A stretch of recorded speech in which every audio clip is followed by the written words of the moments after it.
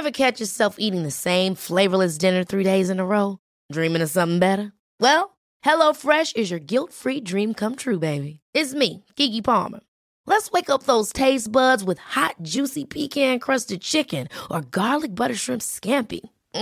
Hello Fresh. Stop dreaming of all the delicious possibilities and dig in at HelloFresh.com. Let's get this dinner party started.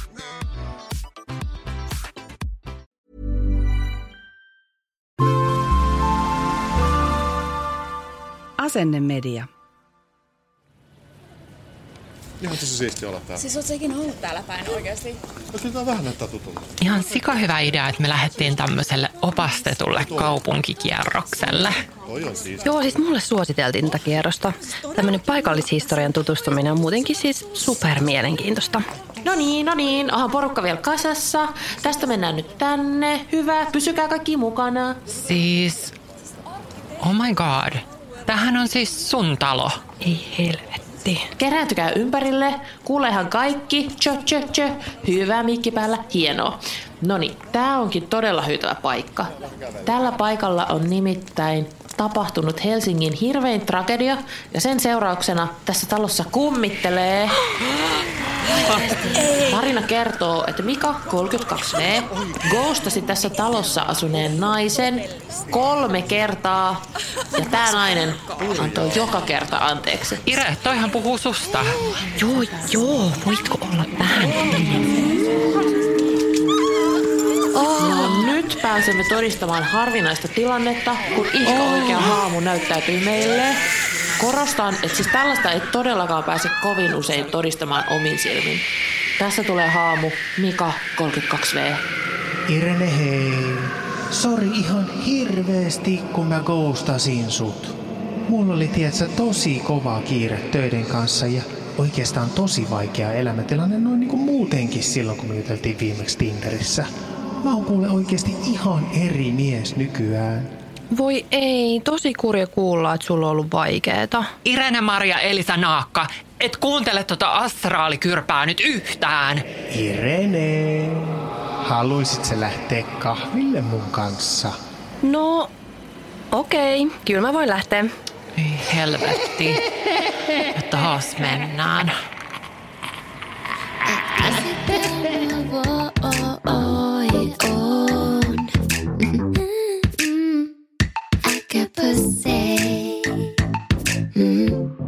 Miten navigoida feministinä deittimaailmassa?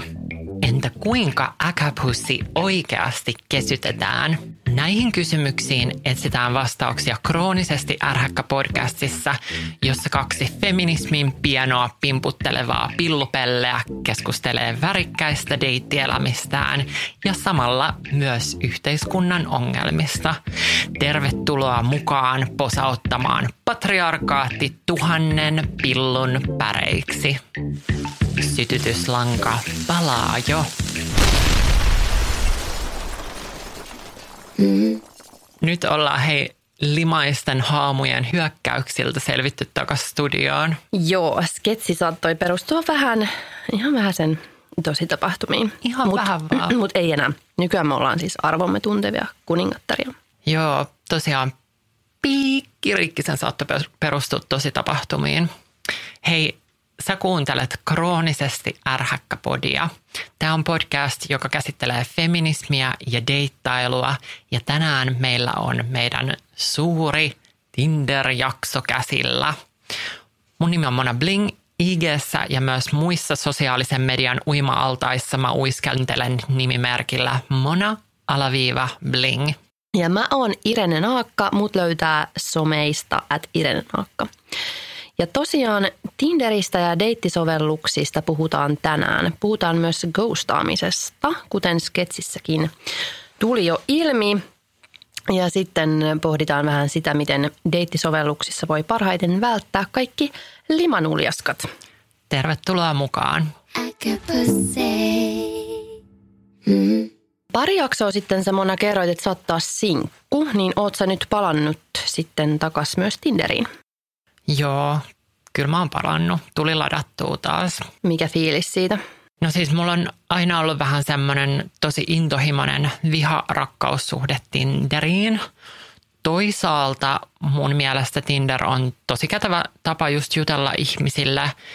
Ja no tällä just korona-aikana nyt varsinkin, niin kun ei ole voinut muutenkaan kauheasti just tapaa ihmisiä baareissa tai muualla, niin deittisovellusten merkitys on jotenkin kasvanut tietenkin tosi paljon, mutta sitten toisaalta siis voi luoja, mä vihaan Tinderiä niin mä oon perkeleesti.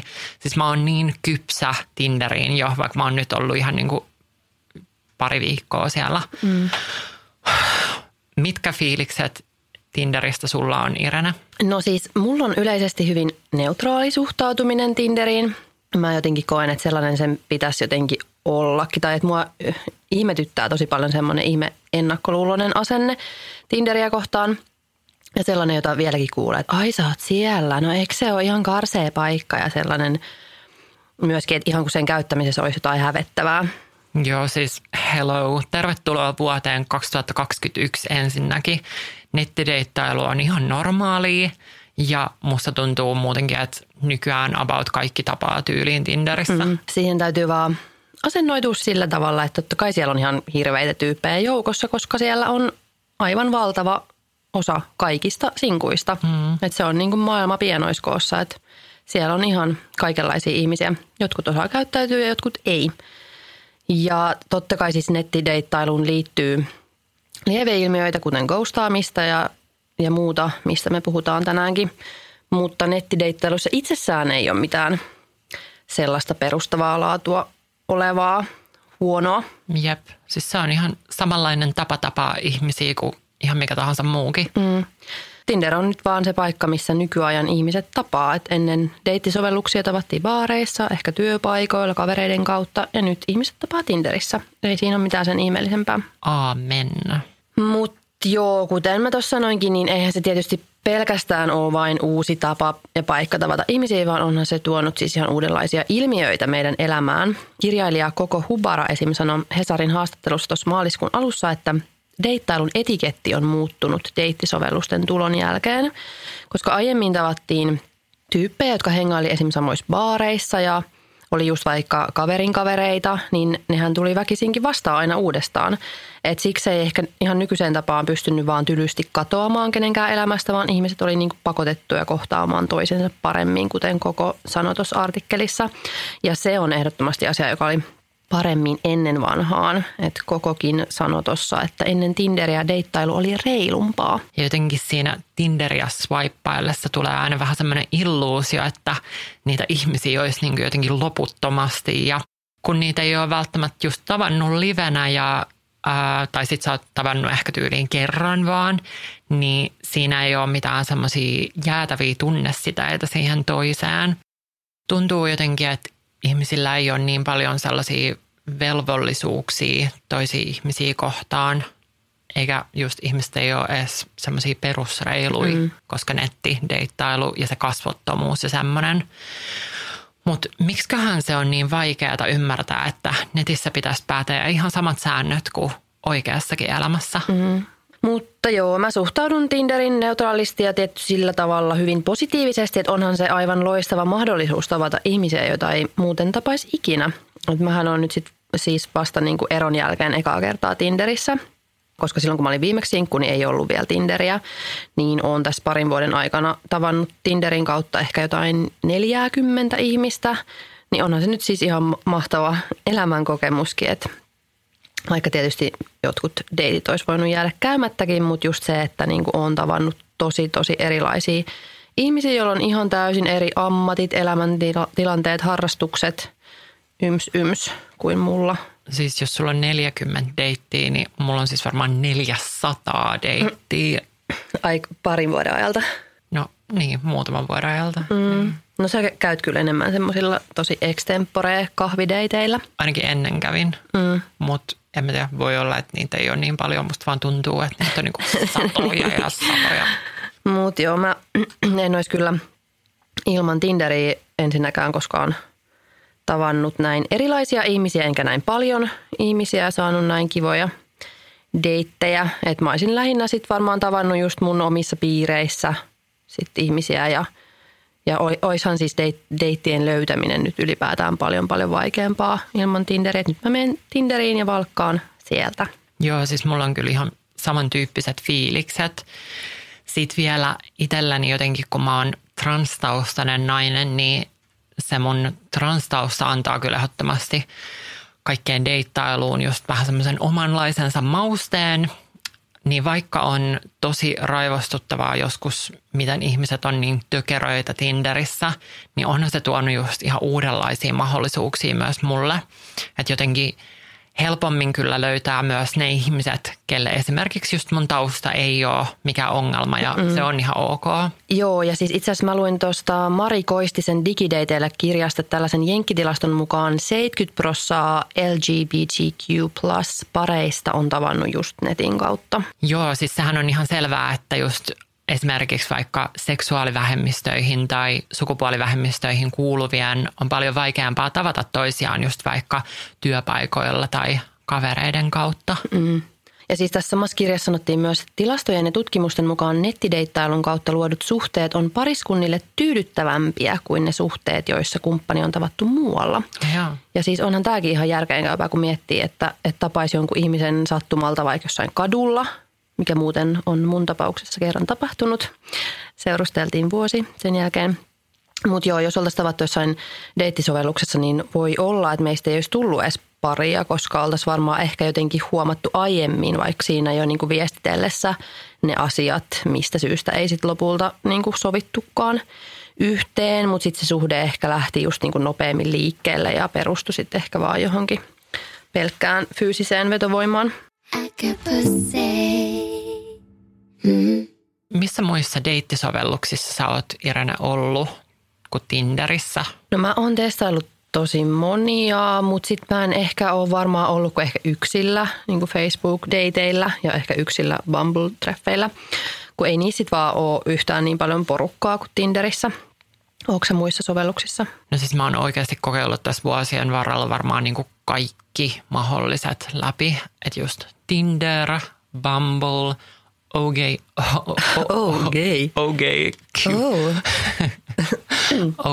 Cupid, Badoo, Happen ja sitten myös Cupid eli Grindr. Niin mä oon sitä myös kokeillut. Grindr on tämmönen homo- ja bi-miesten suosiossa oleva deittiappi, mutta siellä on myös jonkun verran just transnaisia ja sit miehiä, jotka on kiinnostunut transnaisista. Eikö se ole enemmän semmoinen seksiäppi? Tai miksi mulla on semmoinen fiilis? Joo, siis se on todellakin enemmän seksiäppi. Että siis se on ihan niinku jäätävä lihatiskimeno. Siellä voi siis lähettää just kuvia kaikille ja siellä ei tarvitse mitenkään matchaa. Niin siellä lentää kyllä dickpikkejä päin pläsiä kyllä ihan niinku oikealta ja vasemmalta. Se ei ollut jotenkin yhtään mun paikka, mutta kyllä sieltäkin siis oikeasti niin kuin muutama ihan semmoinen potentiaalinen tapailukumppani löytyi viime kesänä. Okei. Siis ei hitto, jos Tinderissäkin pystyisi lähettää kuvia kelle vaan. Se olisi aika mielenkiintoista varmasti. Mulle ei siksi tulisi mielenkään laittaa Tinderiin esim. Mun IG-nimimerkkiä, koska varmaan tulisi aika paljon ei-toivottuja yhteydenottoja. Tinderissähän voi myös lähettää niitä maksullisia, mitä ne on, superviestejä. Ja jo ne on silleen, että helvetti, jättäkää mut rauhaan. Jos ei tule mätsiä, niin mä en niin kuin käsitä, että miksi tarvii laittaa viestiä. Joo, hyi, ei todellakaan. Tai sitten just, jos ei ole tullut matchia, mutta sitten se joku etsii sut tyyliin somesta ja laittaa somessa viestiä. Silleen, ei. Että niinku, ei. Mutta hei, mä tein muuten profiilin just sinne Facebook-datingiin muuten tässä vähän aikaa sitten. Niin se on ollut ihan kiva mun mielestä kyllä. Se on ihan ok, mutta sielläkin mua ärsyttää se, että siellähän on myös toi ihan ilmaiseksi mahdollisuus lähettää viestejä ilman matchia. Ja musta se on aina vaan siis todella huono idea. Mulle tuli nyt esim. Just viime viikonloppuna siellä FB-datingissa tällainen viesti. Sopiiko, että mä imeskelen sun pimppaa? Mitä? Apua. Jep. Joo, siis tuli sellainen olo, että Ainoastaan mies voi olla jossain deittisovelluksen kehityspalaverissa silleen, että hei, laitetaan tämmöinen tosi kiva juttu, että voi laittaa viestiä ilman matchia, että erotutaan tosi kivasti Tinderistä tällä tavalla. Että voi vittu, kiva, kysykää niin kuin keneltä tahansa naiselta, niin kukaan ei halua tällaista ominaisuutta deittisovellukseen. Mm-hmm. Miten muuten, millaisia kokemuksia sulla on Tinderistä? Että tuleeko sulle siellä tosi sellaisia suoria tai muuten jotenkin epämiellyttäviä yhteydenottoja niin kuin matchin jälkeen? No ennen tuli jotenkin tosi paljon enemmän, mutta nykyään mä oon jotenkin vaan niin paljon valikoivampi ylipäätäänkin just siitä, että kenen kanssa mä just matchaan. Ja sit oon oppinut just arvostaa mun omaa tilaa ja tiedän oman arvoni, niin sit jos tulee mitä tahansa seksististä paskaa tai vaikka jotain transfobiaa tai ihan mitä vaan, niin siis mä vaan unmatchaan sen tyypin sit aivan niin kuin saman tien. Joo. Kun mä oon jotenkin miettinyt, että tosi monen kokemus Tinderistä tuntuu olevan just semmoinen, että koko ajan tulee vaata ihan kaameita lähpuh, anna pillua viestiä. Mutta mulla ei oo melkein niin kuin ollenkaan sellaisia kokemuksia. Että mä mietin, että se johtuu varmaan just siitä, että mulla on vaan ihan jäätävän tiukka seula siellä. Että mä en matchaa esimerkiksi useinkaan sellaisten ihmisten kanssa, joilla ei ole mitään tietoa siellä itsestään. Että sit mä saatan joskus jopa niinku googlata sen ihmisen jo ennen, kun mä edes vaippaan sitä oikealle. Niin musta tuntuu, että ehkä just ne tosi epämääräiset viestittelijät on harvemmin sellaisia, joilla on siellä profiilissa vaikka, että missä ne on töissä tai tällaista niinku infoa.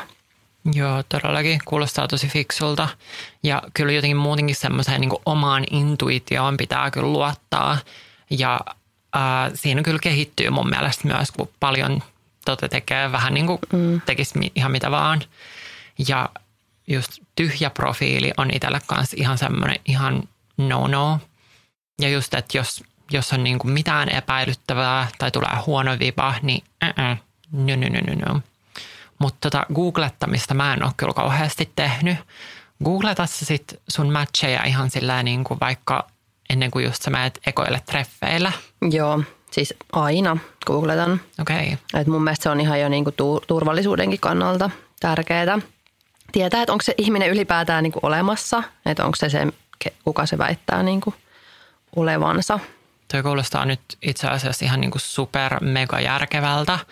Mä en ole sitä jotenkin tehnyt, koska mä oon maailman huonoin valehtelija. Ja sit mä oon jotenkin miettinyt, että olisi vaan jotenkin ihan sikanoloa, että jos kävisi jotenkin ilmi, että mä tiedän hirveästi kaikkea jotain asioita toisesta. Tai silleen, että just, että tietäisi vaikka toisen vanhempien nimet ja kaikki tiedot olisi vaan etukäteen tiedossa, niin se voisi olla vaan tosi noloa. Mutta tässä turvallisuusnäkökulmasta, jos tätä ajattelee, niin toi on kyllä tosi fiksua. Mä voisin alkaa tuota kyllä tekemään nyt.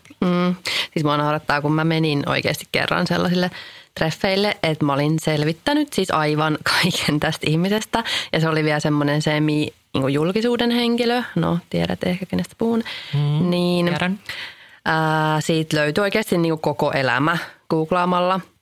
Sitten mä vaan raportoin mun siskolle kaikkea, että hei, sen äiti on tää ja sen isä on tällainen ja tällainen. Ja sitten mun sisko oli vaan, että ei helvetti, nyt lopetat sen googlaamisen. Tai sitten alat harjoitella etukäteen niin kuin yllättyneitä kommentteja, joita sitten sanot, kun tää deitti sitten kertoo nämä asiat, joita mun ei pitäisi tietää siitä. Mutta joo, siis semmoista niin kuin kevyttä googlaamista kyllä suosittelen ihan vaan niin kuin tsekkaa, että onko tämä tyyppi niin kuin oikea, mutta ehkä ei mitään niin kuin elämäntarinaa tarvitse sitten enempää. Ja sitten kans se, että mä muistin laittaa tällä kertaa äänettömälle, mutta nyt se onkin sun puhelin, joka soi. Voi helvetti. No, haloo, Irene puhelimessa. Lääkäri Patrik Arkaatti täällä. Kyllä se on niin, että kaiken maailman Tinderit ja Tanderit on ihan turhan päiväisiä nuorisen hömpötyksiä. Ei toimi ollenkaan. Miten niin? No ennen vanhaa ihmiset tapas toisensa lavatansseissa ja sitten kun mies ja nainen tuli juttuun, niin ei siinä tarvinnut mitään pelejä pelailla, vaan alettiin vaan perhettä perustamaan heti.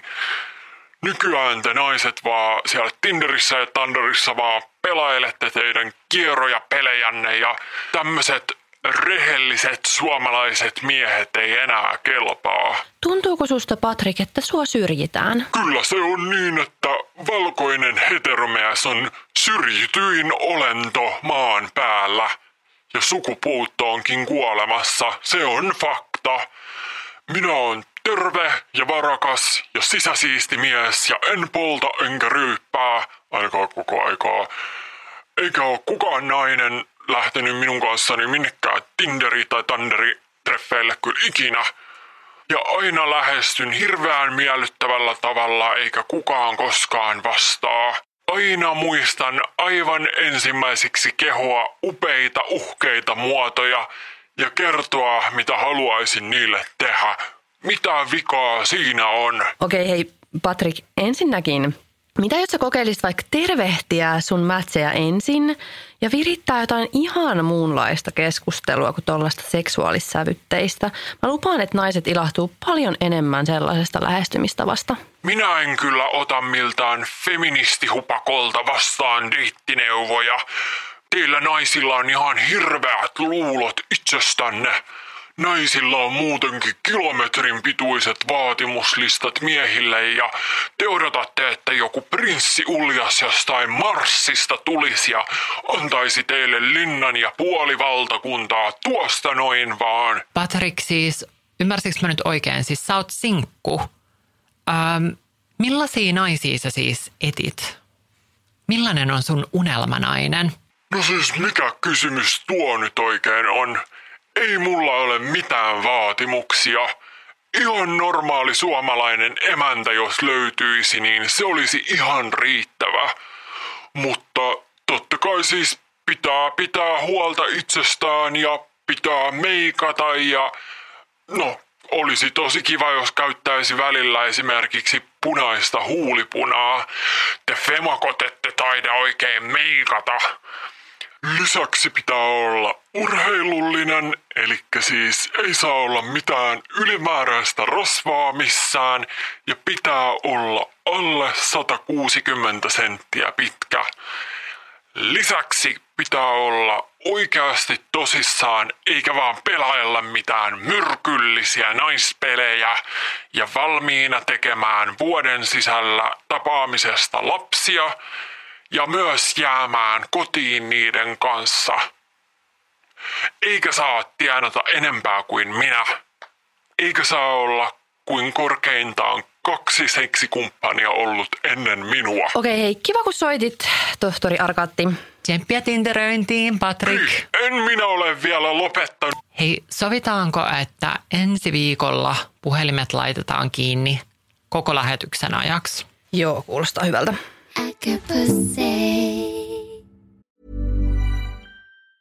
Ever catch yourself eating the same flavorless dinner 3 days in a row? Dreaming of something better? Well, HelloFresh is your guilt-free dream come true, baby. It's me, Keke Palmer. Let's wake up those taste buds with hot, juicy pecan-crusted chicken or garlic butter shrimp scampi. Hello Fresh. Stop dreaming of all the delicious possibilities and dig in at HelloFresh.com. Let's get this dinner party started. Hi, I'm Daniel, founder of Pretty Litter. Cats and cat owners deserve better than any old-fashioned litter. That's why I teamed up with scientists and veterinarians to create Pretty Litter. Its innovative crystal formula has superior odor control and weighs up to 80% less than clay litter. Pretty Litter even monitors health by changing colors to help detect early signs of potential illness. It's the world's smartest kitty litter. Go to prettylitter.com and use code ACAST for 20% off your first order and a free cat toy. Terms and conditions apply. See site for details. Patrick kuulosti tuossa äsken vähän siltä, että sillä on fiilis, että naiset vaan pelailee pelejä Tinderissä. Oot sä heimona ikinä esimerkiksi penkittänyt ketään jäbää? Ai siis sori, tehnyt mitä? Penkittänyt? Mitä se on? Sori joo, mä selitän sulle. Otetaan tähän väliin meidän vakiosegmentti eli naisselittäjä. Penkittäminen eli englanniksi benching tarkoittaa sitä, kun deittaillessa ihminen pitää toista ihmistä varasijalla eli niin sanotusti vaihtopenkillä samaan aikaan, kun yrittää deittailla kiinnostavampia ihmisiä. Penkittävä osapuoli ei ole tarpeeksi kiinnostunut toisesta, että deittailisi häntä, mutta ei halua kuitenkaan, että toinen siirtyy eteenpäin, jos asiat eivät etene kiinnostavimpien deittikandidaattien kanssa. Okei. Kyllä musta tuntuu, että mä oon ihan vähän joskus penkittänyt. Joo, eli toi on siis suomeksi vähän niin kuin, että löysään hirteen roikkumaan jättäminen. Se on aika perseestä. En ole kyllä siis ihan niin kuin tietoisesti tehnyt tälleen kellekään, mutta kyllä mulla oli esimerkiksi viime kesänä semmoinen tilanne, että mä tapailin just niin kuin 3 miestä samaan aikaan, mutta ne oli kaikki vähän silleen vuoron perään vaihtopenkillä. Mutta mä en kyllä tiedä, että oliko se sitten niinku penkittämistä, koska mä olin kyllä tosi avoin just omista fiiliksistä. Tai siis mä aina tykkään itse puhua asioista ja kaikki nämä 3 tyyppiä oli kyllä täysin kartalla kyllä koko ajan, että meistä ei välttämättä mitään vakavempaa tule. Että se oli kaikkien niiden kanssa vähän enemmän tai vähemmän just sellaista hengailua. Mitä mieltä sä oot sit, Ire? Tarviiko penkittäminen olla siis sitä, että toinen on ihan 100% mukana ja odottaa siellä vaihtopenkillä, että toinen chiigailee niitä muita mahdollisuuksia? Se kuulostaa kyllä jotenkin tosi ilkeältä mun mielestä. Oot sä itse penkittänyt ketään? No mulla oli vähän tommonen sama tilanne pari vuotta sitten syksyllä, että silloin mä tapailin niin kuin 4 miestä samaan aikaan, mutta ne oli siis kaikki silleen, että ei mitään vakavampaa. Mä olin just eronnut ja just niin kuin en missään nimessä halunnut mitään sen vakavampaa. Mutta sitten kyllä siinä aina oli jotenkin vähän se silloinkin, että oli niin kuin joku yksi, jota sitten ehkä vähän kuitenkin kaikista mieluiten tapaisi. Että jos oli tapaamassa jotain muuta niistä, niin sitten kuitenkin vähän ehkä kyseli siltä toiselta, että no, että olisiko mahdollista nähdä ennen kuin sitten niin kuin sopi mitään jonkun toisen kanssa. Mm-hmm.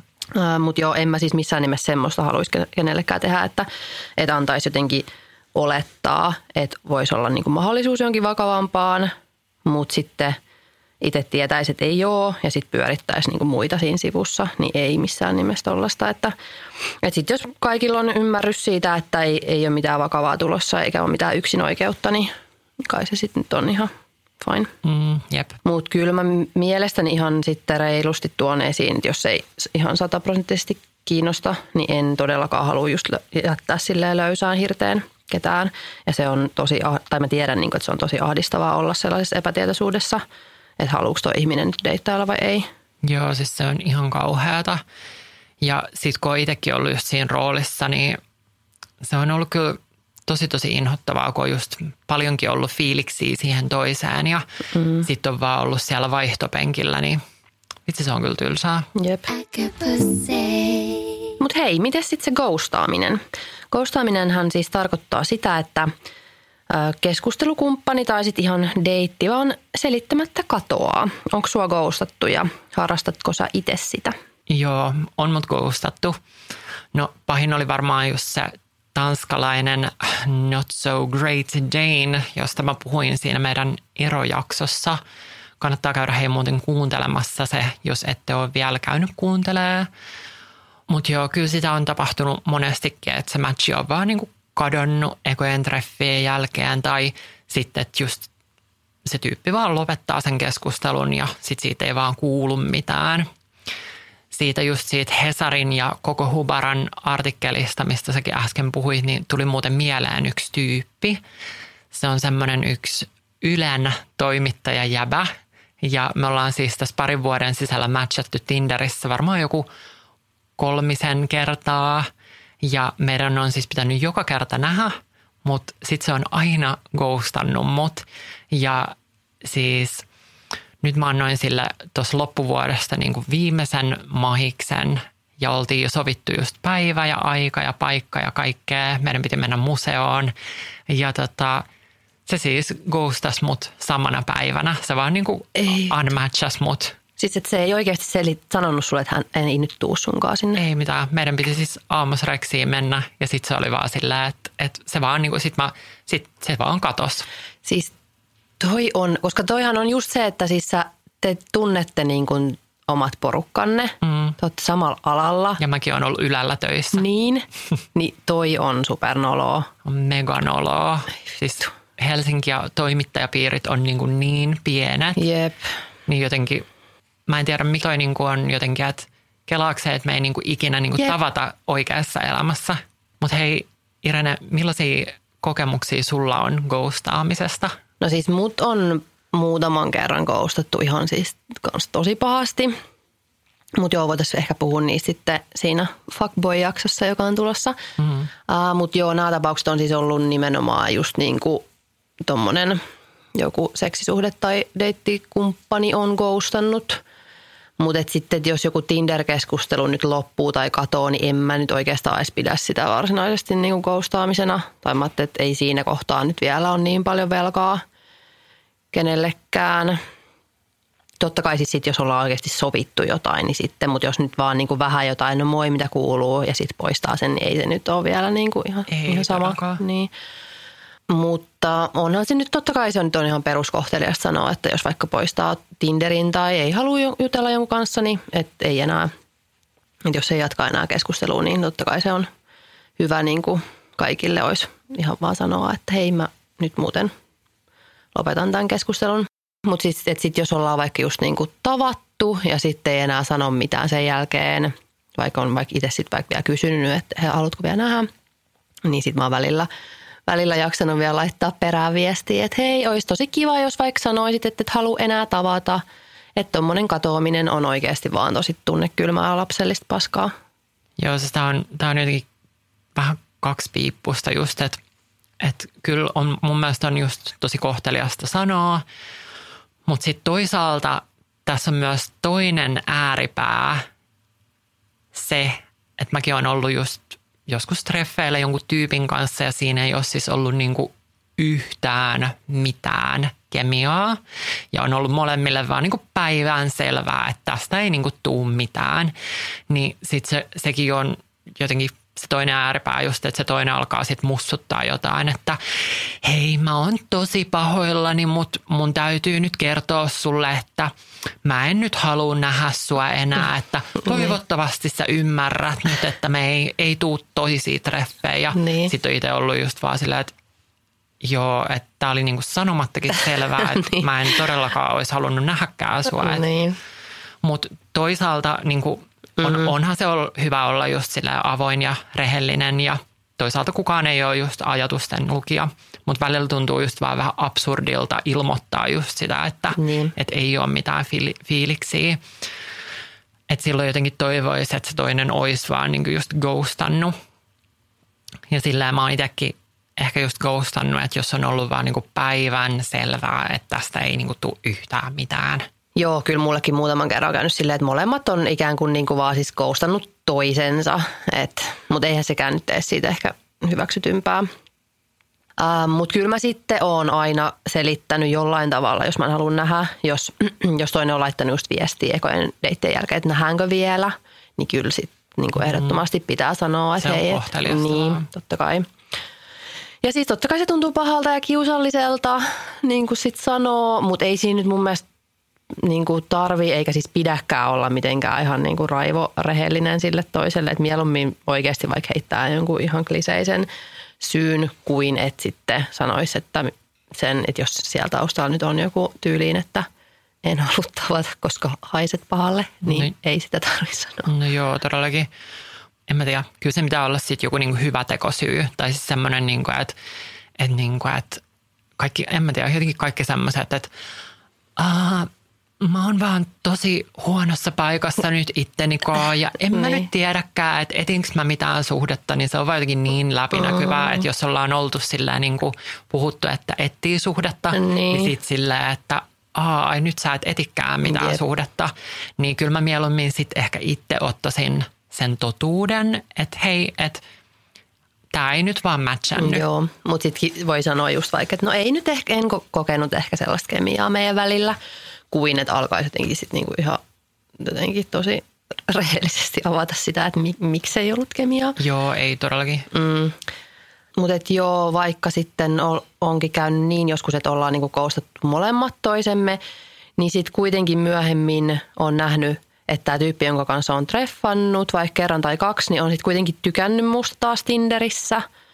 Että ehkä sitten kuitenkin olisi ilmeisesti ollut jotain kiinnostusta, mutta ehkä sitten vaan just odottanut multa sitten silloin ekalla kerralla, että mä sanoisin jotain. Että just, että kyllä se nyt vaan kannattaisi aina mun mielestä kommunikoida jotenkin selkeästi, että haluuks nähdä vielä vai ei.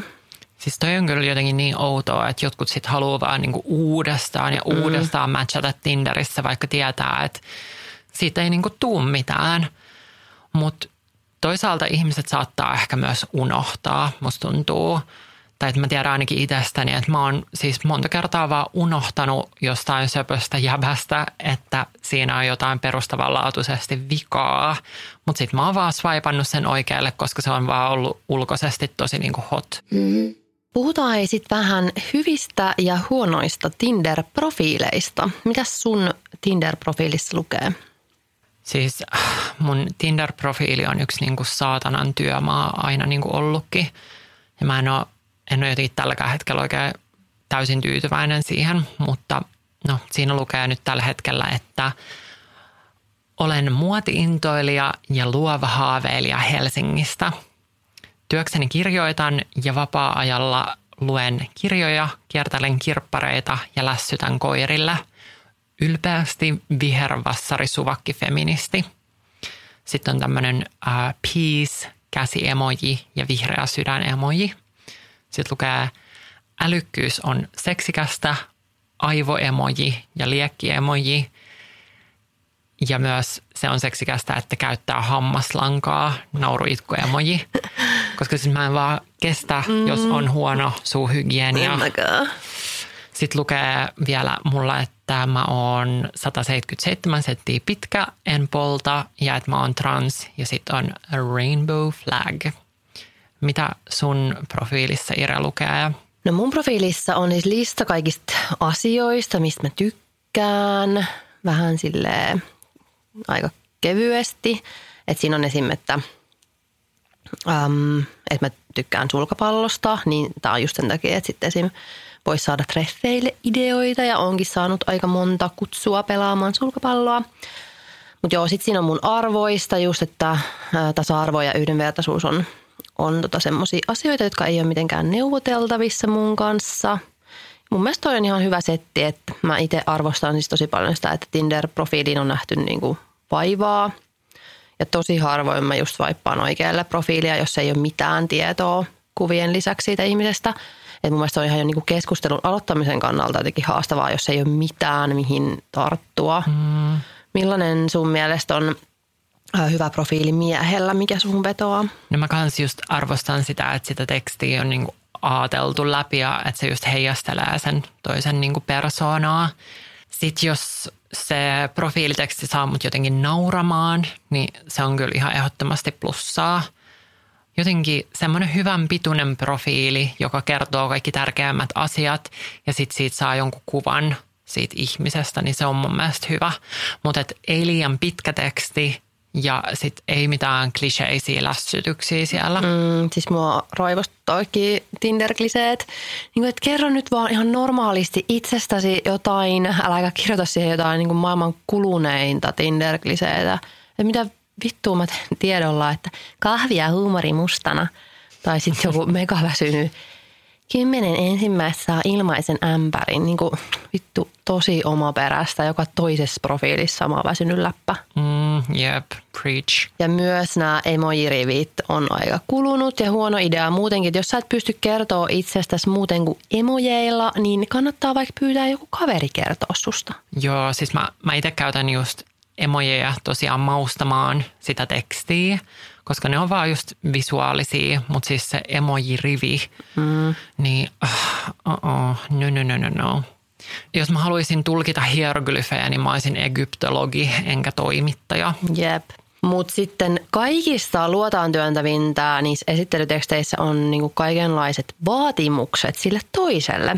Sellaiset, että olethan tällainen ja tällainen. Niinku, että se on sun profiiliteksti, jolla sä yrität vakuuttaa sen toisen siitä, että sinä olet kiinnostava tyyppi, jonka kanssa kansi lähtee treffeille. Niin miksi helvetissä siihen alkaisi kokoamaan pieneen tilaan, johon mahtuu muutenkin rajallinen määrä niitä merkkejä, niin jotain vaatimuksia sille toiselle. Et no toisaalta se on kyllä ihan hyvä, että ihmiset tekee tätä, niin tietää ainakin pysyä helvetin kaukana näistä ihmisistä.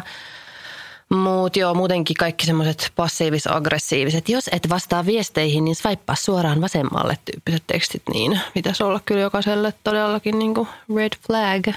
Joo, siis se on tosi hyvä kyllä, että ne listaa silleen, niin kuin, että älä ole sitä ja älä ole tätä ja näin, koska sitten jotenkin, en mä tiedä, mulla tulee vaan tosi semmoinen negatiivinen viba siitä, niin semmoisille mä oon kyllä heti vaan silleen, että bye.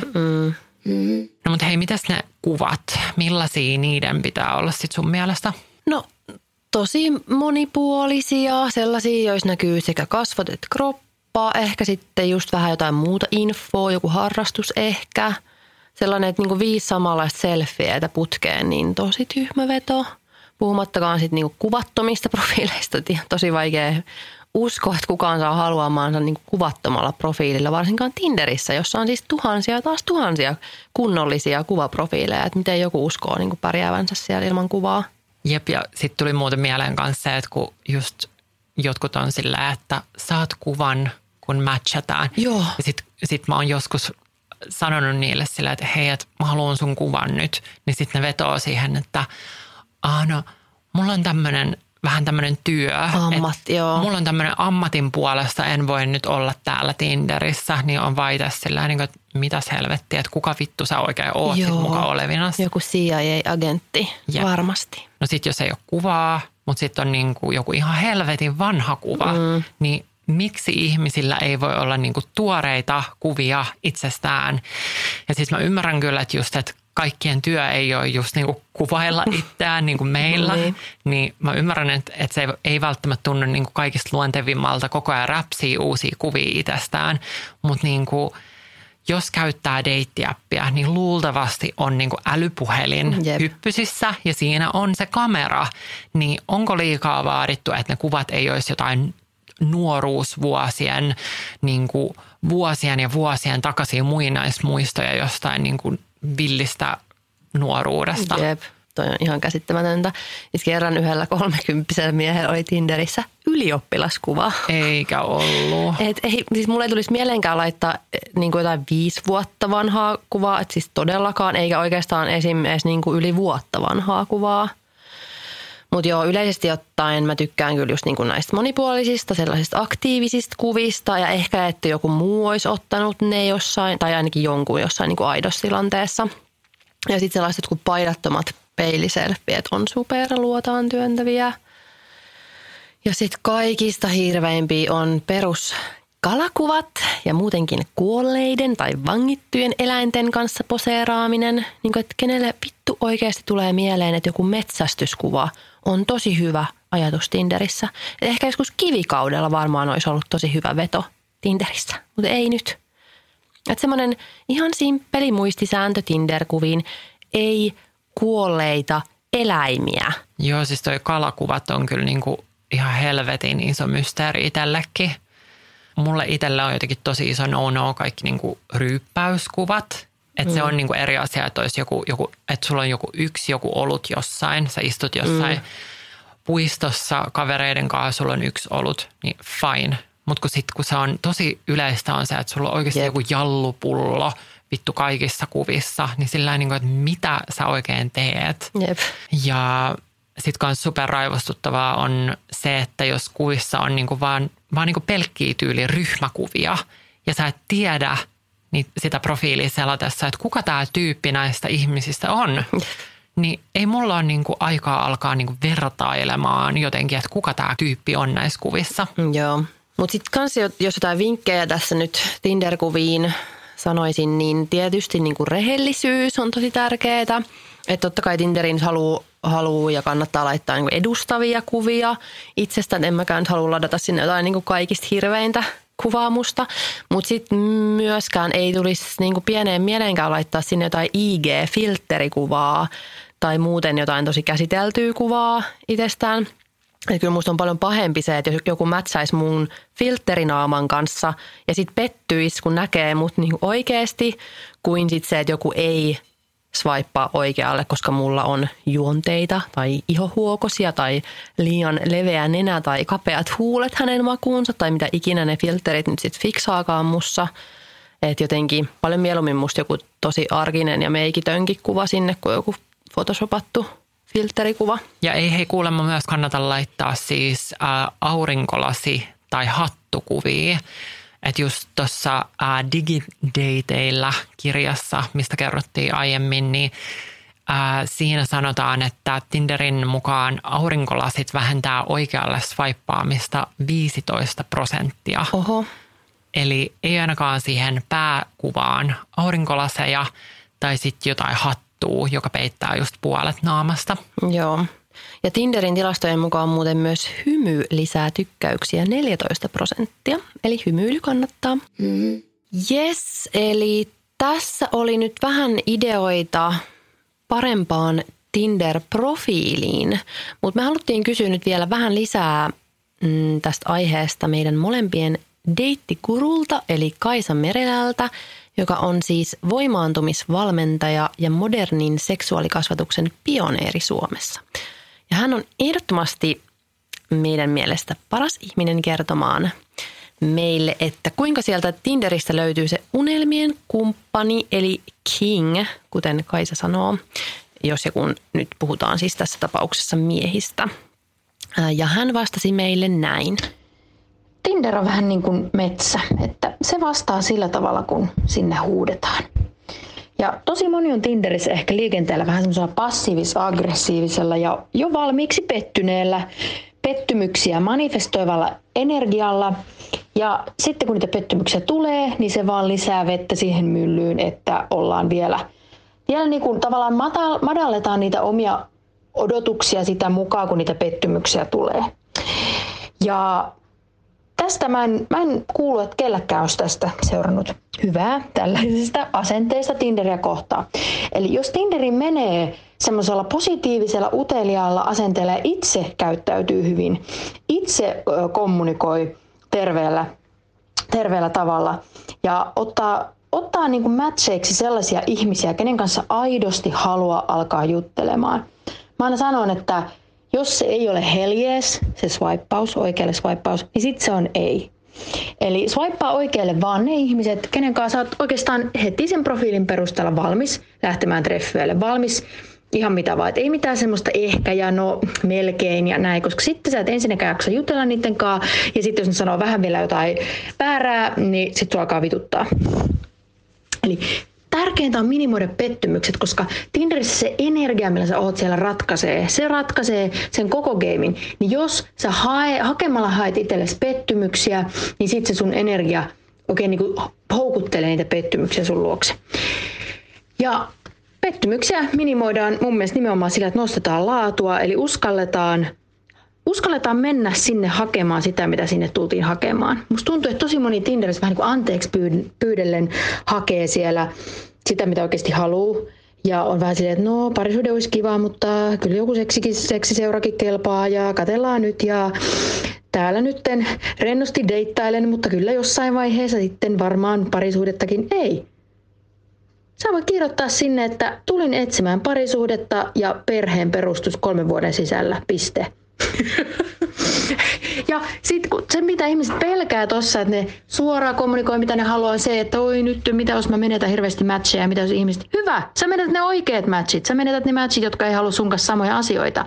Sulla vähenee määrä, mutta sulla kasvaa laatu niissä matcheissa. Ja nyt kun mä puhun laadusta, niin mä en tarkoita laadukkaampia ihmisiä, vaan mä tarkoitan ihmisiä, joilla on samat tavoitteet kuin sulle ja ne haluaa samaa asiaa kuin sä ja ne on sulle sopivampia.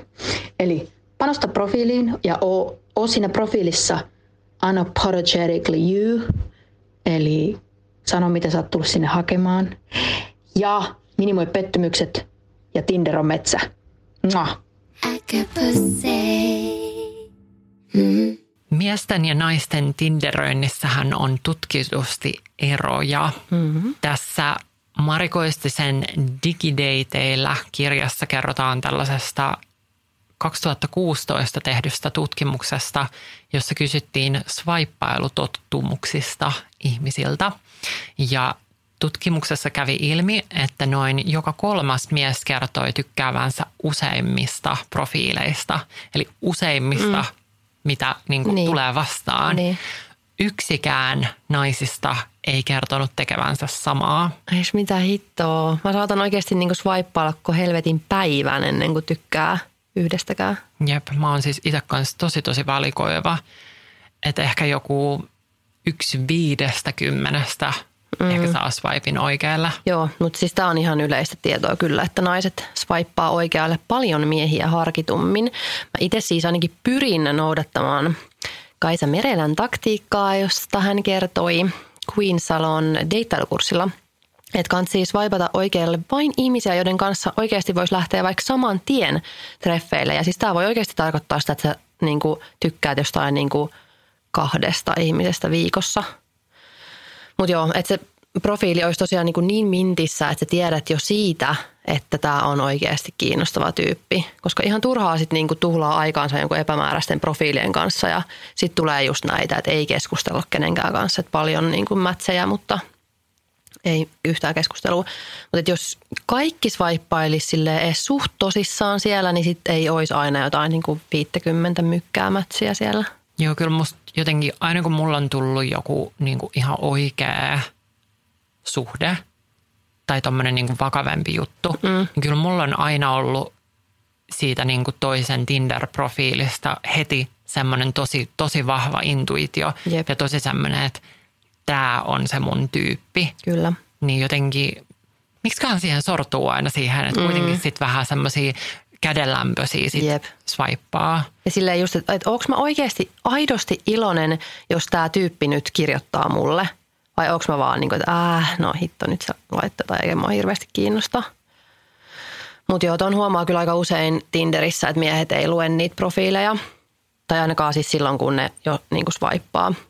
Että sitten ne saattaa niin kuin matchin jälkeen alkaa tutkailla, että kenen kanssa sitä nyt tulikaan sitten matchattyä. Joo, mä oon huomannut tämän ihan saman. Mulla tosiaan lukee mun profiilissa siis 2 kohtaa, että mä oon trans. Siinä nimen alla lukee ensin tiedoissa ja sitten profiilitekstissä ihan vikana asiana. Niin sitten saatetaan olla ihan siis niinku hyvän tovin aikaa jo juteltu, niin sitten tämä tyyppi vaan katoaa. Tai sitten tulee jotain, että siis wow, ai sä oot trans. Silleen kyllä, kuten profiilissa lukee 2 kertaa tolla. Mutta joo, siis me kerran yhden mun deitin kanssa vertailtiin meidän tykkäyksiä. Ja sain tästä ihan niinku konkreettisen todisteen tästä, että kuinka erilaisia naisten ja miesten Tinderin käyttö on. Kun siis tämä mun deitti oli niinku ihan tosi hyvän näköinen, superkiva, mukava, huomaavainen tyyppi, korkeasti koulutettu, hyvässä työssä vielä. Ja sitten sillä oli tyyliin niinku, siis joku niinku 1 tykkäys siellä Tinder Goldissa. Mitä? Kun sieltä siis tämä Tinder Gold on siis tämmöinen maksullinen ominaisuus ja se sieltä näkee, että ketkä kaikki on tykännyt susta, muutenhan näitä ei näe, jos ei maksa. Niin mulla on siis kans tää Tinder Gold ja mä oon nyt ollut pienen tauon jälkeen siellä 2 viikkoa ja tällä hetkellä, katsotaan nyt ihan ajankohtainen tilanne. Mulla on siellä 5280 tykkäystä ja mätsejä mulla näyttäisi olevan hiukan vajaa 50. Että tossa nyt näkee vähän sitä, että kuinka paljon miehet vaan oikeasti niinku swipeilee menemään oikealle ja kuinka vähän sit itse sitä tekee. Joo, mutta kyllä tavallaan toi miesten käytös on ihan ymmärrettävää, että jos niitä matcheja ei vaan tuu kauhean helposti, niin kyllä mä ymmärrän, että siinä just alkaa tehdä mieli just swipeilla niin kuin oikealle vähän niin kuin kaikkia.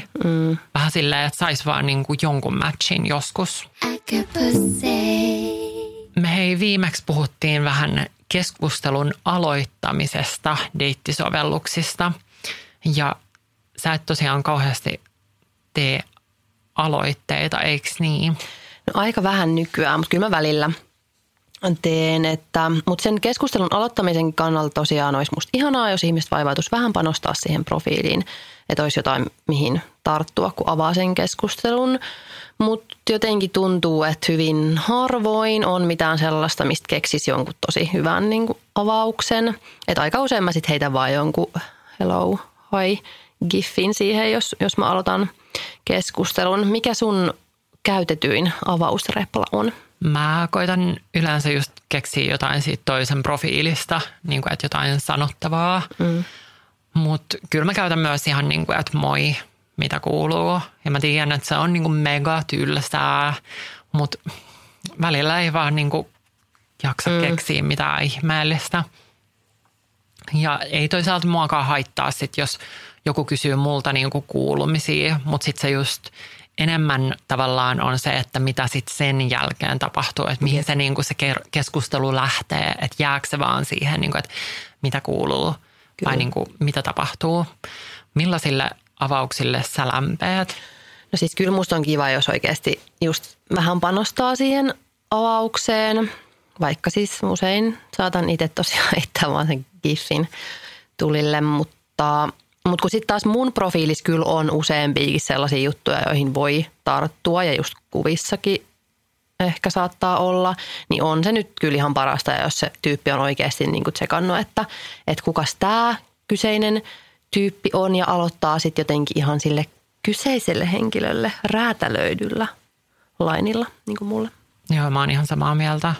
Ja siis mä inhoon niin paljon sitä, kun välillä just joku kysyy vaikka multa, että mitä mä teen työkseni, kun mulla ihan selkeästi lukee mun profiilissa, että mä oon toimittaja ja vaikuttaja ja lukee myös, että mitä mä teen mun vapaa-ajalla ja badabadaa, niin sit jos joku kysyy, niin tulee kysyä, että niinku, no mitä sä tykkäät tehdä sun vapaa-ajalla ja mikä sun ammatti on, niin tulee vaan just semmoinen fiilis, että se toinen ei ole niinku vaan vilkassukkaa sitä mun profiiliä.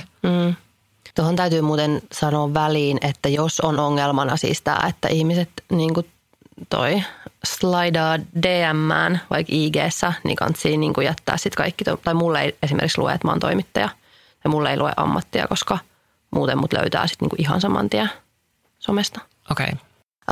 Mun ehdoton inhokki on siis ulkonäön kommentointi. Joo.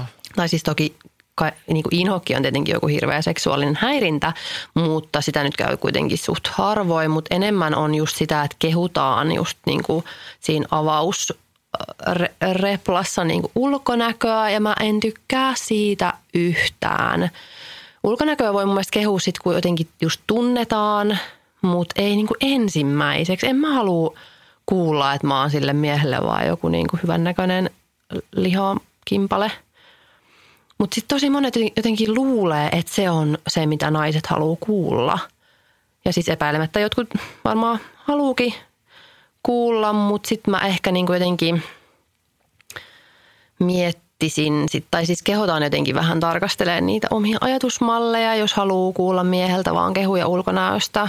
Jotenkin, en tiedä, mä kuulisin niinku paljon mieluummin kehuja mun jostain niinku saavutuksista tai älystä tai luonteesta tai siis jostain ihan muista ominaisuuksista, joilla ei ole mitään tekemistä mun ulkonäön kanssa. Joo, siis jotenkin maailman viimeinen asia, mitä mä haluan kuulla, on joku, että hei kaunokainen säihkysilmä suloshääri, miten menee? Tai joku, että sä oot tosi kuuma. Sille, I know, kiitos Captain Obvious. Jep. Mutta joo, ahdisteluviestit on kyllä ihan oma lukunsa, ja ne keskustelut voi heittää roskikseen kyllä aivan saman tien. Well, itse asiassa mullahan on tämmöinen harrastus, että mä tarjon tällaista ilmaista tapakonsultointia deittiäpeissä. Siis mun mielestä sä oot monta kertaa valitellut mulle, että miten sulle ei niinku aika riitä mihinkään, mutta ilmeisesti tähän sit riittää kuitenkin aika, Irene. Joo. No siis mun elämän tehtävä on parantaa maailmaa yksi mies kerrallaan. Ja siis voitko oikeasti uskoa, että mähän siis aivan tahallani mätsäsin ton aiemmin mainitun, voinko imeskellä sun pimppaa miehen kanssa. Lola. Siis tosiaan siis tämän viestin jälkeen, koska siis mä halusin kouluttaa sitä tyyppiä. Ja sekin sitten kertoi, kuinka hän oli turhautunut, kun ei tule mätsejä eikä kukaan puhu hänelle, vaikka hän kuinka laittaa ystävällisiä viestejä. Hän sitten päätti kokeilla niinku tolmoista taktiikkaa. En mä tiedä, menikö mun koulutus perille. Mutta kerran mä mätsäsin yhden tyypin kanssa tahallani taas tolleen, kun se oli laittanut sellaista niinku superviestiä Tinderissä, siis tällaista, että niin kuin ennen mätsiä voi laittaa maksullisen viestin, niin tätä mun tällaista Satisfyer-kuvaa, joka on mulla tuolla IG:ssäkin, niin se oli mulla Tinderissä sama kuva, niin hän sitten jotain vihjaili, että mitä hän haluaisi tehdä sillä mulle. Niin ihan tarkoituksella sitten mätsäsin hänen kanssaan ja latelin vähän sääntöjä tiskiin. No miten hän otti tämän koulutuksen? Menikö viesti perille? No siis mä jotenkin, en mä tiedä, onko mä niinku hyväuskonen, sinisilmäinen ihminen, mutta mä luulen, että tälle tyypille meni ihan hyvin perille. Että se vaikutti kyllä siltä, että se ei vaan ollut oikeasti niinku ajatellut, että naisia ei voi lähestyä näin. Että hän pyyteli kovasti anteeksi ja oli sitten niinku ihan, kyllä mä luulen, että se vähän otti onkeensa. No hyvä. Mutta hei, miten sitten keskustelut ylipäätään? Millainen on sun mielestä hyvä Tinder-keskustelija? Joo, keskustelijoita löytyy sitten laidasta laitaan kans. Et mä oon itse kyllä semmonen, että mä saan kyllä keskustelua revittyä vaikka saatana aidan seipäästä. Mutta sit rasittaa ihan hitokseen semmonen, että jos ei ole niinku kärryä semmoisista ihan alkeellisista keskustelun tavoista. Niin kuin, että vastaa kysymykseen ja kysyy joku vastakysymys, jotta se keskustelu vaan niin kuin jatkuu siitä. Just niin. Ihan niin kuin perusmeininki. Jep. Joskus mä oon alkanut jutella just jonkun tyypin kanssa, jolla ei lue yhtään mitään siinä biossa. Ja sitten se avaa keskustelun silleen, että mitä kuuluu? Sitten mä sanon, että hyvää, mitä sulle? Sitten se vastaa, että ihan hyvää. Eikä mitään muuta, niin kuin, että voi helvettiä. Siis toi on niin rasittavaa. Mutta sitten se on niin upeata kyllä, että jos se juttu lähtee luistaa niin kuin oikein kunnolla oikeasti sitten jonkunkaan. Jep. Ja sitten kannattaa oikeasti nopeasti nähdä tällaisen ihmisten kanssa, kenen kanssa juttu luistaa. Koska sitten kun alkaa se juttu luistaa, niin ainakin mulla lähtee vähän laukkaamaan mielikuvitus. Ja hääkellot raikaa jo mun mielessäni ja sitten alkaa kehittelemään jo kaikkia haavekuvia siitä ihmisestä. I can hear the bells. Sitten se pudotus voi olla aika kova, kun on ehtinyt maalailla vaikka mitä siitä ihmisestä ja sitten todellisuus iskee vasten kasvoja, kun pitkän tekstailun jälkeen sitten nähdään. Joo, ehdottomasti kannattaa pitää ne pinkit lasit pois silmiltä niin kuin mahdollisimman paljon. Mutta siis jo patakattilaa, soimaa. Kyllä mä oon itsekin aika mielikuvitusrikas ihminen ja välillä saattaa kyllä lähteä myös hääsuunnitelmat laukalle ekojen treffien jälkeen. Apua. Mut joo, pitää järki päässä. Järki päässä, jep. Tinderin algoritmeista puhutaan usein ja meillekin tuli IG-tilille kysymyksiä paljon siitä, että miten ne toimii. Mehän ei sitä voida tietää, koska Tinder ei tietenkään sitä kerro meille, mutta onhan sitä just paljon arvuuteltu. On ainakin epäilty, että Tinder suosisi nuoria naisia ja ainakin se fakta nyt on, että Tinder Gold-ominaisuus on eri hintainen eri ihmisille. Mä just tsekkasin, että mulle se on puolelta vuodelta 74,76 €. Siis mitä? Mulla maksaa 6 kuukautta 94,98 €. Siis melkein 20 enemmän kuin sulla. Ja siis jotenkin 1 kuukausikin maksaa mulla siis 32 €, mikä on niin suolainen hinta, että niin kuin huhhuh. Ja mulla ei ole nyt tällä hetkellä just Tinder Goldia, mutta yhtään aikaa mä ostin sitä siis ihan niin kuin koko ajan. Niin ymmärrän kyllä tosi hyvin, että miksi tosi monet käyttää sitä. Se on tosi kiva. Mä en jotenkin osaa olla ilman sitä. Mä vaan jotenkin tuntuu, että mä useimmiten vaan niin kuin selaan sitä tykkääjien listaa ja nappaan sieltä sitten jonkun kiinnostavan. Siis se on kyllä tosi kätevä. Mutta noista algoritmeista vielä se on ainakin varmaa, että se ei ole tosiaankaan sattumaa, että ketä siellä Tinderissä tulee vastaan. Tässä Mari Koistisen kirjassa kerrotaan tällaisesta elo-luvusta, jonka Tinder muodostaa jokaisesta käyttäjästä. Se on siis tilastollinen vahvuusluku, eli se kertoo käyttäjien suhteellisesta tasoerosta. Ja tämä järjestelmä on siis käytössä ihan monissa eri yhteyksissä, esimerkiksi jossain erilaisissa peleissä ja just eri järjestelmissä. Ja tämä eloluku siis määrittelee, millaisille profiileille sun profiileja näytetään ja kenen profiileja sä näet. Eli siis niin kuin lyhyesti selitettynä tämä mahdollistaa sen, että käyttäjä näkee niin kuin oman tasonsa profiileja. Eli niin kuin tosi tylyä, mutta jos sä oot itse vaikka 7, niin sä et näe juurikaan 10 tyyppejä. Raakaa, mutta jotain tällaista siellä on taustalla. Toikin kyllä niin kuin, mä en haluaisi jotenkin uskoa tuollaiseen, että joku on 10 ja joku on 7 kaikkea, mutta kyllä siis niin kuin, no tässä varmaan puhutaan enemmän, no se on monien asioiden summa. Jep. Monet jutut on tosiaan just arvailuja, mutta nyt ainakin tosiaan varmaan on, että Tinder tietenkin haluaa just, että me ollaan siellä sovelluksessa niin kuin mahdollisimman paljon ja että me mieluiten just maksetaan siitä. Eli toisin sanoen se ei varsinaisesti halua, että me löydetään sieltä ketään. Niin, totta muuten. Että jotta me oltaisiin siellä mahdollisimman pitkään, niin, ei kannata näyttää niitä kaikista parhaimpia. Niin. Tinder muutenkin tuntuu jotenkin näyttävän ihan silloin alussa jotenkin ne parhaat profiilit, mutta sitten kun se jotenkin se oma eloluku alkaa muodostua ja pikkuhiljaa alkaa nähdä niitä niin kuin ns. Oman tason profiileja, niin sitten se jotenkin vähän muuttuu. Mutta se just haluaa selkeästi niin kuin koukuttaa sut siinä alussa, että näyttää just vähän semmoisia korkeamman tason profiileja. Jep. Ja sitten Tinder tietysti varmasti palkitsee meitä siitä, että me ollaan aktiivisia siellä. Että omaa näkyvyyttä voi todennäköisesti parantaa sillä, että swipeilee aktiivisesti ja aloittaa keskusteluja ja sitten aina vastaa, jos joku aloittaa keskustelun. Että sitten jos käyttää tosi harvoin Tinderiä, niin on turha sitten itkeä, ettei siellä tule mätsejä, koska eihän se sovellus halua sua näyttää muille, koska sä et ole siellä koskaan. Että mitä ne muut käyttäjät sun profiililla tekee, jos sä et ole aktiivinen. Jep, mutta ei algoritmia mun mielestä kyllä niin kuin liikaa ehkä kannata pohtia. Että se on mitä se on, eikä me nyt voida ihan hirveästi vaikuttaa siihen. Jep, joo, ei siellä kannata liian laskelmoa olla, että varmaan siinä on joku ideaali, että kuinka paljon pitäisi, niinku, tai että mistä niinku Tinder tykkää, että kuinka paljon swipeilee oikealle ja kuinka paljon vasemmalle. Siinä on joku semmoinen ideaalimäärä, mutta kannattaa ihan vaan swipata ne, ketkä kiinnostaa ja olla sitten ajattelematta, että mitä joku algoritmi on sun tavoista mieltä.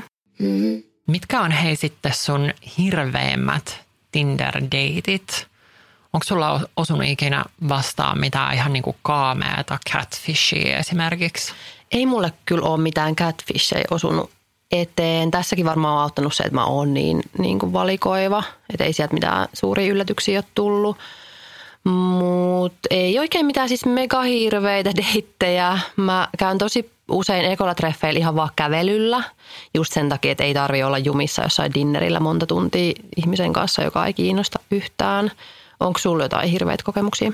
No ei ole just catfishia onkeen sattunut, mutta muuten vaan kyllä ihan tosi jäätäviä kokemuksia on ollut. Pahimmat kokemukset on varmaan mun mieli halunnut blokata, mutta tässä nyt kun mä tätä rupesin miettimään, niin viime kesänä mä olin Tinder-treffeillä yhden semmoisen tyypin kanssa, joka oli siis aivan niin kuin superjäätävä. Että se oli kuvissa näyttänyt ihan hyvän näköiseltä. Sillä oli just tatskoja ja punainen parta ja the usual, mistä mä tykkään just. Mutta sitten kun me nähtiin, niin siis sillä oli niinku ihan superhuonot hampaat, mikä on niinku ihan silleen mulle. Ja sitten se oli jotenkin semmoinen outo. Ja sitten mulle selvisi siinä jossain vaiheessa, että hän oli siis yli 30 mies, joka asuu siis kotona äitinsä luona. Ja ei siinä vielä kaikki. Hän sitten kertoi aika avoimesti siinä, että työkseen hän kasvattaa marihuonaa äitinsä vajassa. Hän kasvattaa pilveä äitinsä vajassa ja asuu kotona.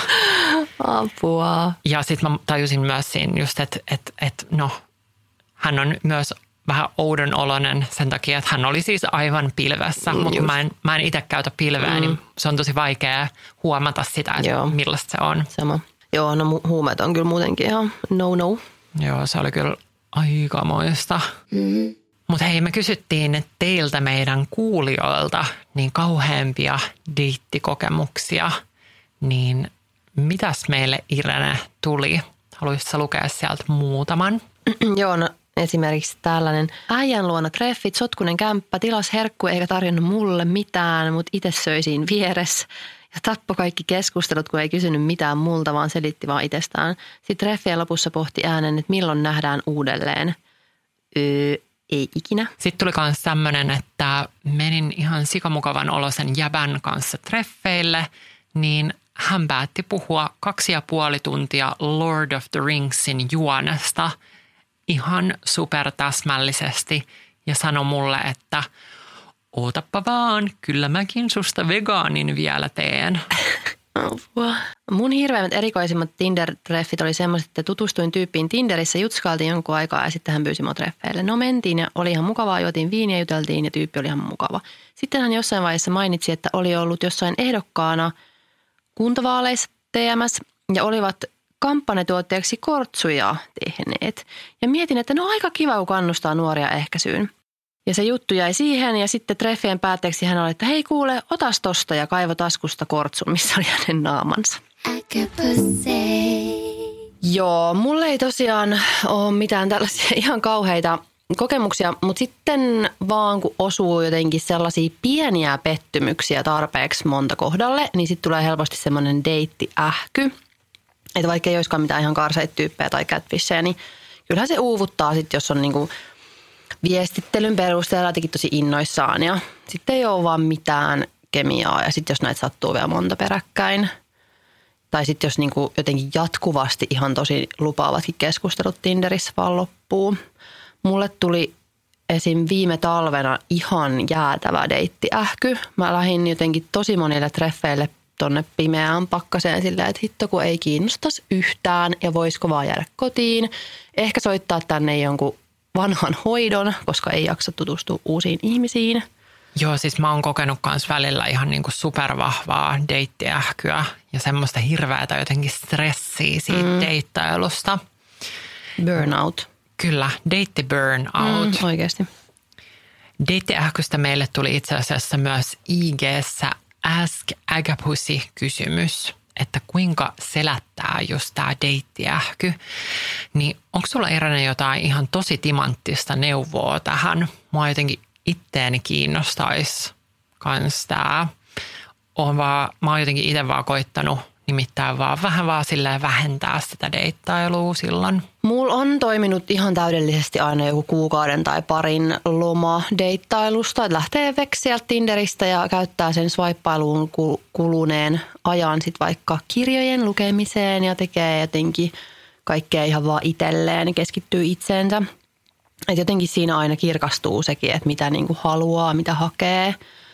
Ja mä oon jotenkin saanut aina tosi hyviä deittikokemuksia aina just noiden taukojen jälkeen. Että silloin aina on jotenkin tosi hyvällä energialla siellä ja ehkä sen sitten niinku huomaa. Mutta muutenkin toi, että niinku just keskittyy itteensä, hankkii niitä rakkaushormoneja muualta kuin muista ihmisistä tai varsinkin just niinku deittikumppaneista, niin kyllä se toimii. Mä haluan lopettaa tämän meidän podijakson meidän kuulijan lähettämään tämmöiseen ihan superihanaan ääniviestiin. Kuunnellaan se nyt. Mulla ei niinkään ole huonoja kokemuksia Tinderistä, mutta on siis hyviä kokemuksia. Et olen itse asiassa nykyisen mieheni löytänyt Tinderistä juuri, kun olin päättänyt, että miehet elämässäni saa riittää ja lopetan tämmöisen turhan ikkunashoppailun ja aion elää itsenäisen naisen elämää. Ja en ollut käynyt edes kuukauteen Tinderissä ja menin sitten Tinderiin ja siellä tämä match oli laittanut viestiä jo itse asiassa 2 viikkoa sitten. Oltiin matchattu vuosien aikana aikaisemminkin monta kertaa, varmaan 3-4 kertaa kuluneen 5 vuoden aikana. Ja nyt hän sitten ehdotti, että tehdään asialle jotain. Ja lähdettiin treffeille, vaikka yritin myös koostata hänet kerran, mutta hän ei antanut, vaan luikerteli mun Instagramin DMiin. Niin lähdettiin treffeille ja nyt ollaan 2 vuotta oltu yhdessä. Et kyllä sitä Tinderistä joskus löytää hyvääkin. Kiitos hei kaikista viesteistä, mitä te laitoitte meille. Ihana oli kuulla, että vaikka tosi monilla on just ihan kauheita ja järkyttäviä Tinder-kokemuksia, niin myös tosi monilla on myös tosi ihania just Tinder-tarinoita. Ja tosi moni oli just jakanut, että on löytänyt just parisuhteen ja on perustanut perheen just Tinder-treffien seurauksena. Niin se on kyllä super ihanaa. Jep. Ja tästä aiheestahan nyt voisi keskustella tietty vaikka monta tuntia, mutta me joudutaan nyt alkaa lopetella. Meille tuli kuitenkin nyt niin paljon kaikkia kysymyksiä ja huikeita deittitarinoita Instagramissa, että hei, pitäisikö perjantaina pitää semmoinen joku pieni After Work live, jossa jatkettaisiin vähän näistä aiheista. Siellähän voisi sitten myös kysellä ihmiset meiltä aiheesta, jos on jäänyt joku mietityttää. Joo, hei, toi kuulostaa ihan siis superkivalta. Pidetään. Olisiko perjantaina vaikka 6?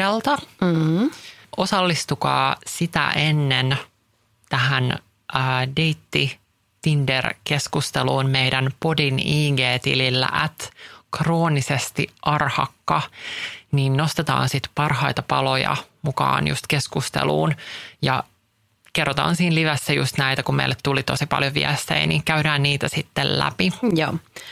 Nähdään perjantaina 23.4. kello 18. Moikka! Moro! Et käsitä mua voi on. Äkäpössei.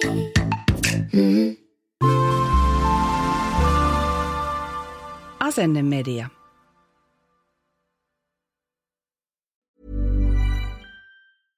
Hey, it's Paige DeSorbo from Giggly Squad. High quality fashion without the price tag. Say hello to Quince. I'm snagging high-end essentials like cozy cashmere sweaters, sleek leather jackets, fine jewelry, and so much more. With Quince being 50 to 80% less than similar brands. And they partner with factories that prioritize safe, ethical, and responsible manufacturing. I love that. Luxury quality within reach. Go to quince.com/style to get free shipping and 365-day returns on your next order. Quince.com/style.